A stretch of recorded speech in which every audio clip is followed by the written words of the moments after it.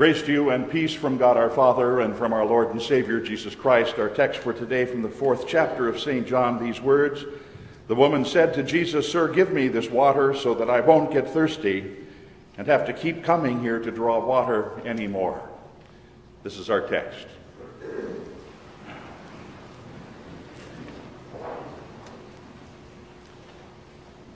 Dear friends in our Lord Jesus Christ, recently I had to get out the battery cables to start one of the cars in our garage because someone had left the trunk open. It wasn't my car, it was the other one.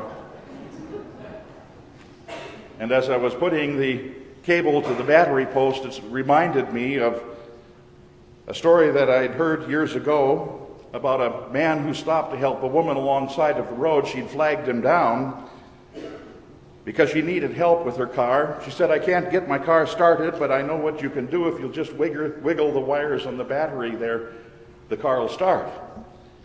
Well, the man grabbed the positive battery cable, and sure enough, it just about lifted right off the post. The cable was certainly too loose, and he said to the woman, "All you have to do is have these terminal cables tightened up and everything will be fine. So just if you have some tools in the car, I might be able to help you with that." "No thanks," the woman replied. "My husband says just jiggle the wires. And if you jiggle the wires, it's all you have to do and the car will start." And the man paused and he wondered why her husband didn't drive around in the car with her then so he could get out and jiggle the wires once in a while for her. And he said to her, "Ma'am, if I just jiggle the wire, you're going to have the same trouble every time you stop and you stop the car. You're going to have someone go out and jiggle it again for you. All you have to do is give me a wrench and give me a couple of minutes and I'll tighten the cable up and you'll be on your way and you won't have to worry about that again." And reluctantly, with grumbling under her breath, she took a wrench out from under the front seat and she gave it to him. Of course, then he tightened up the battery cable and all was fine. And as he tightened it, he was able to get over his frustration because he began thinking of the number of times in his own life that he was asking the Lord to do the same thing for him as the woman was asking him to do, just to wiggle the wires a little bit. "Lord, if you'll simply do that, everything will be fine, and then I can be on my way." And it all sounds all too familiar, doesn't it? It sounds like all of us.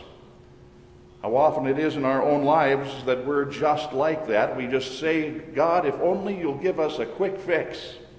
If you'll just wiggle the wires a little bit, don't need anything permanent done, just wiggle the wires a little bit, and I'll be on my way, and all will be well."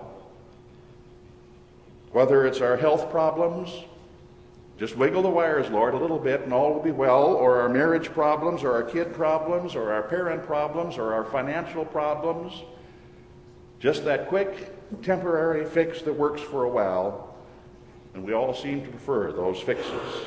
Just wiggle a few wires, Lord, and all will be well. But God doesn't always wiggle the wires the way that we want him to, does he? He doesn't always give us those quick fixes that we're looking for because, in good part, he wants to get down to the real problem behind those symptomatic problems that are there in our lives. Because, you see, our Lord is not a Lord of simple quick fixes. Our Lord who is one who desires to permanently fix that which is at the core and at the heart and is troubling us long term. He's not simply a God for the here and now, he's a God also for the hereafter, and that's what he's most concerned with, is that we have life. And that we have it abundantly, not just now, but we have it abundantly and we have it eternally. We have it for the long-term good, and so he wants to go deeper than simply the surface symptoms, the problems that are manifest and so obvious to us. He wants to go deeper than that and get to the real problem. He wants to get to the human problem, and he does get to the human problem of sin. Because that's ultimately the cause and the cure. The cause, I should say, of all of the problems that we have in life is that human element of sin, all the rest simply being the symptoms that are there. And so he doesn't always give us those quick fixes, but in order to get to that problem, he allows us to go through them a bit until he brings us to confess our sins and enables us to see then that in this world we will have much tribulation, But fear not, he says, I've overcome this world. And that the sufferings of this present time, which we will endure because we are sinners living in a fallen world, the sufferings of this present time, as St. Paul says, aren't worth comparing to the glory that shall be revealed to us in due time. And if you wonder about that, look at the woman of our text for today. A woman who needed more than simply a couple of wires jiggled in order to fix her problem so that she could be on her way and back to her life as usual, a life that was less than certainly what it should be. The day was likely, from what we can tell, a day perhaps in December. The year was very probably, as we figure the chronology of our Lord's life out, it was probably 27 AD, and so you got a day in December. 27 AD, little town, little place, setting as a village well. Village wells were important back then because that's where people used to gather often. As they did, they'd linger long enough to catch up with one another on all the news. It became a meeting place because water was so important to them and was so hard to come by that when you would have a well dug, it was a precious place and was a place indeed for meeting in the morning and often again in the evening.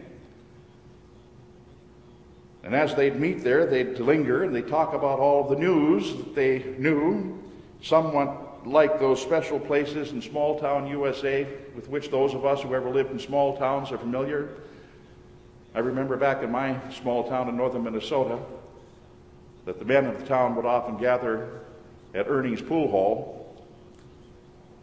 And if you were a little more elite than that, you would gather at Lundmark's Cafe.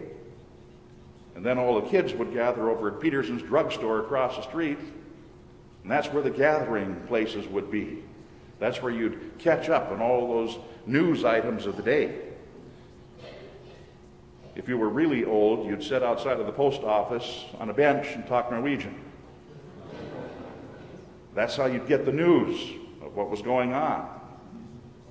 Well, the village well in Sukar that we find in today's text was not a lot different from those places in small-town USA with which some of us are familiar. Early in the morning, in the cool of the day, the women of Sukar would gather at that well just outside of town to draw their water for the day, or they would wait until late in the evening. Again, the cool of the day, cool early in the morning, cool late at night. And they would gather there and they would meet there to draw their water. After the sun had set, often they would do it that way too. And interestingly, the woman, though in our text, is not there either in the early morning or late in the day. The woman of our text, it says, is there at the 6th hour. Translate that into our modern terminology, and the 6th hour is about noon. What's a woman doing there at noon? The hottest time of the day. And the Samaritan woman is there at noon. It's not the time when you'd be there. Not unless you were trying to avoid others. Not unless you were being avoided by others. And this woman had reason to avoid others, and she was indeed avoided by others in Sukar, the other women of Sukar. They obviously wanted to have nothing to do with her. Why? Remember what today's gospel said of her? She, by her own admission, had a most checkered past.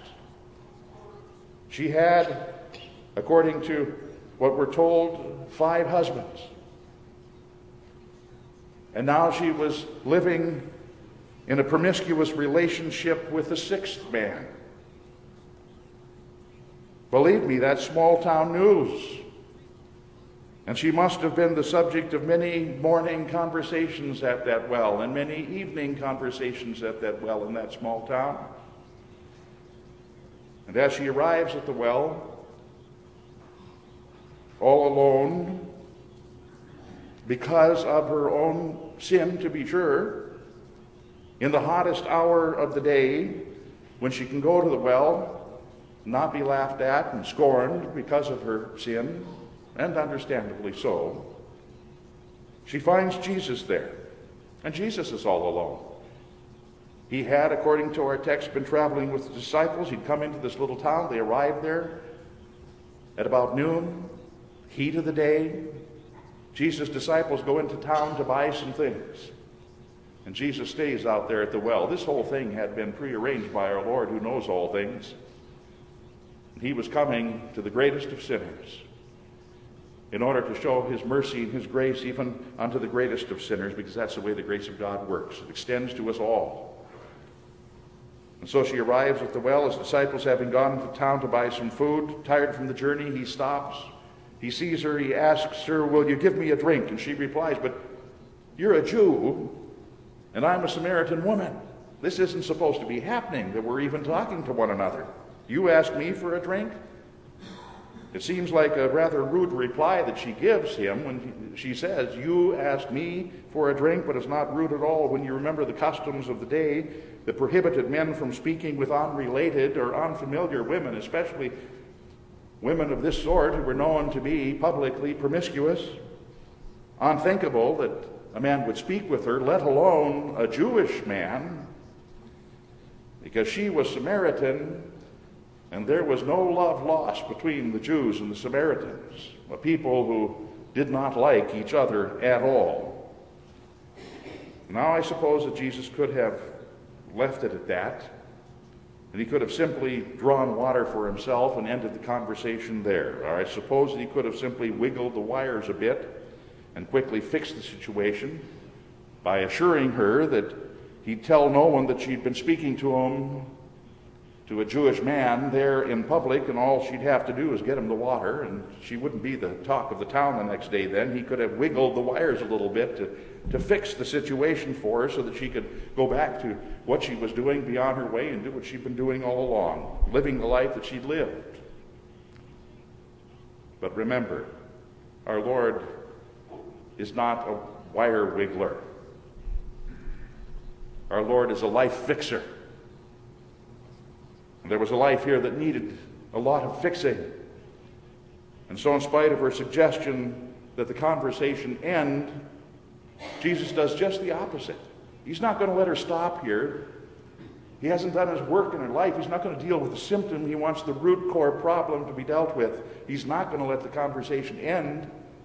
And so instead of ending it like she is suggesting be done, he continues on with it. In fact, you can look at all the conversations that our Lord had with anybody in Scripture, and interestingly enough, throughout all of the Gospels, this is the longest conversation that he has with anyone.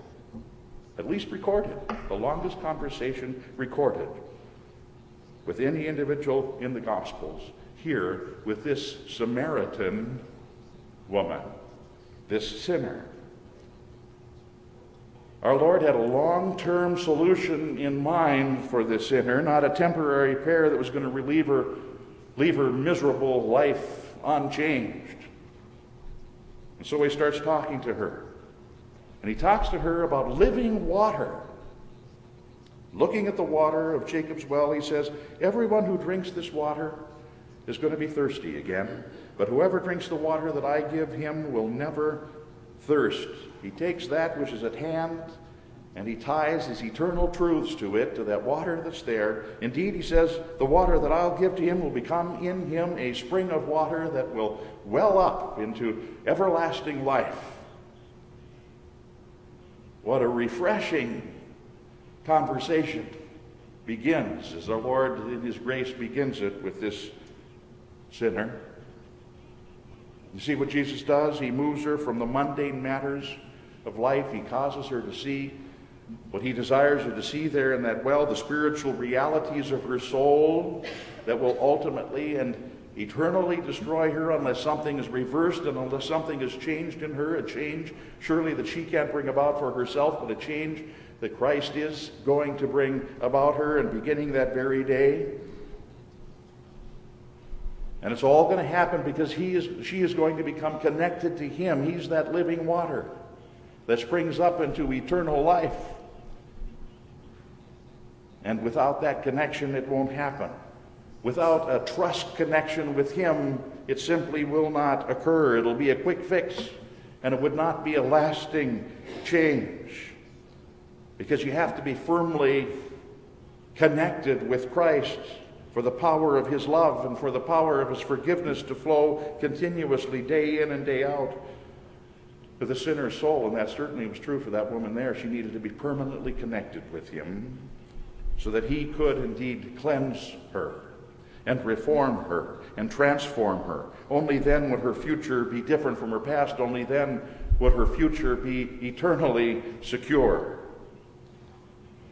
And he leads her then to acknowledge first of all her sins, to confess her sins, just as you've done this morning. To confess your sin before him, in thought and word and deed. And that's what Jesus leads her to do. And he starts talking to her about her sinful past. And the same thing is true with us, isn't it? A loose connection with Christ simply is not going to do. He desires it to be far more than a loose connection that you call upon him whenever you need him for some earthly thing. He wants to, indeed does, by his grace, bring us into that relationship with him that confesses sins. He desires it to be far more for us than a convenient mechanic who follows around after us, jiggling our wire whenever it needs jiggling, following at a distance until we need him and call upon him. That's not what he would be for us. Faith firmly connects us day in and day out with Jesus Christ, just as the cable from the battery to the car carries the current that keeps the car going. So God's word that you hear, God's sacraments that you receive, are those divine means that run in that divine cable by which God's love and forgiveness goes from the cross of Calvary to each and to every one of you. And that connection of faith needs to be a firm connection that's made and maintained, and it happens because of his word and the sacrament through which all of that flows. It's not a loose wire connection. It's a firm connection that our Lord desires to be there. And as long as that divine charge is flowing from Christ through his word and his sacraments to our souls, and as long as they're being then charged and kept spiritually alive by God, we're also charged by his Holy Spirit, so that even though our bodies are worn down and our bodies are worn out from the effect of sin in our lives, we still have within us, as he tells us today in the gospel, that well of water that springs up into everlasting life. Don't underestimate the value of what God has already been working within you from the day you were baptized by water and his word, that water that already then in baptism began to spring up within you into everlasting life. Don't underestimate the power of what God's word will accomplish through the simple means that he gives to work. Don't underestimate the value of what Christ is doing for you through his word and through his sacraments. It has eternal implications for you. He's so much more to us than simply a wiggler of the wire who's handy to have around when the going gets tough. He's life for us. He's eternal life for us. No matter what our pasts have been, no matter how sinful we have been, no matter how sinful and sordid our past have been, like the woman at the well, Jesus desires to make and to maintain that divine connection of faith with us. And once that divine connection is firmly made, once we've been grounded in Christ by faith and have that love of his flowing from the cross to us day in and day out through his word and sacraments, then we have God's power too. His power to sustain us and to maintain us and to keep us throughout life. And throughout all of those things that would otherwise prevail over us, even as they would have over that woman at the well. Those things that leave us feeling at times as though we're alone, separated from others, but never alone, really, because Christ is always there, sustaining us and keeping us and seeing us to the end. No matter how thirsty it might seem that we are, he is always there to quench that thirst for us. In the southern part of our state, there's, and many of you have seen it, that vast waste wonderland known as Death Valley. It was given that name by the various survivors of wagon trains that crossed over the plains in the famous gold rush in the 1840s. The desert is one of the most magnificent places of interest, indeed, in our country, perhaps in the whole world. Upon the peaks that surround the valley gleam a cataract of color, especially in the spring, which is soon upon us, the rose and the blue blending with the gold of the desert sunset, can be the most beautiful place. The valley itself lies 270 some feet below sea level at its lowest spots. In the United States, it's the lowest spot there is. Geologists tell us that it was once an inland sea, but now for seemingly endless miles it's a mass of sand dunes, scorching heat, with temperatures rising as high as 134, 135 degrees in the shade, so hot, in fact, that National Geographic describes how birds flying over it will suddenly just fall out of the air because it is so hot. And yet this fiery desert is not the Death Valley that travelers once thought it to be. But the pioneers who lost their lives in those burning sands didn't know was that just below the surface of that valley, there are two rivers that are running.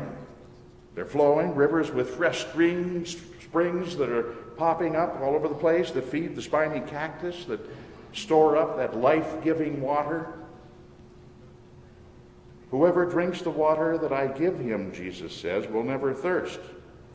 Indeed, the water I give him will be in him a spring of water that wells up into everlasting life.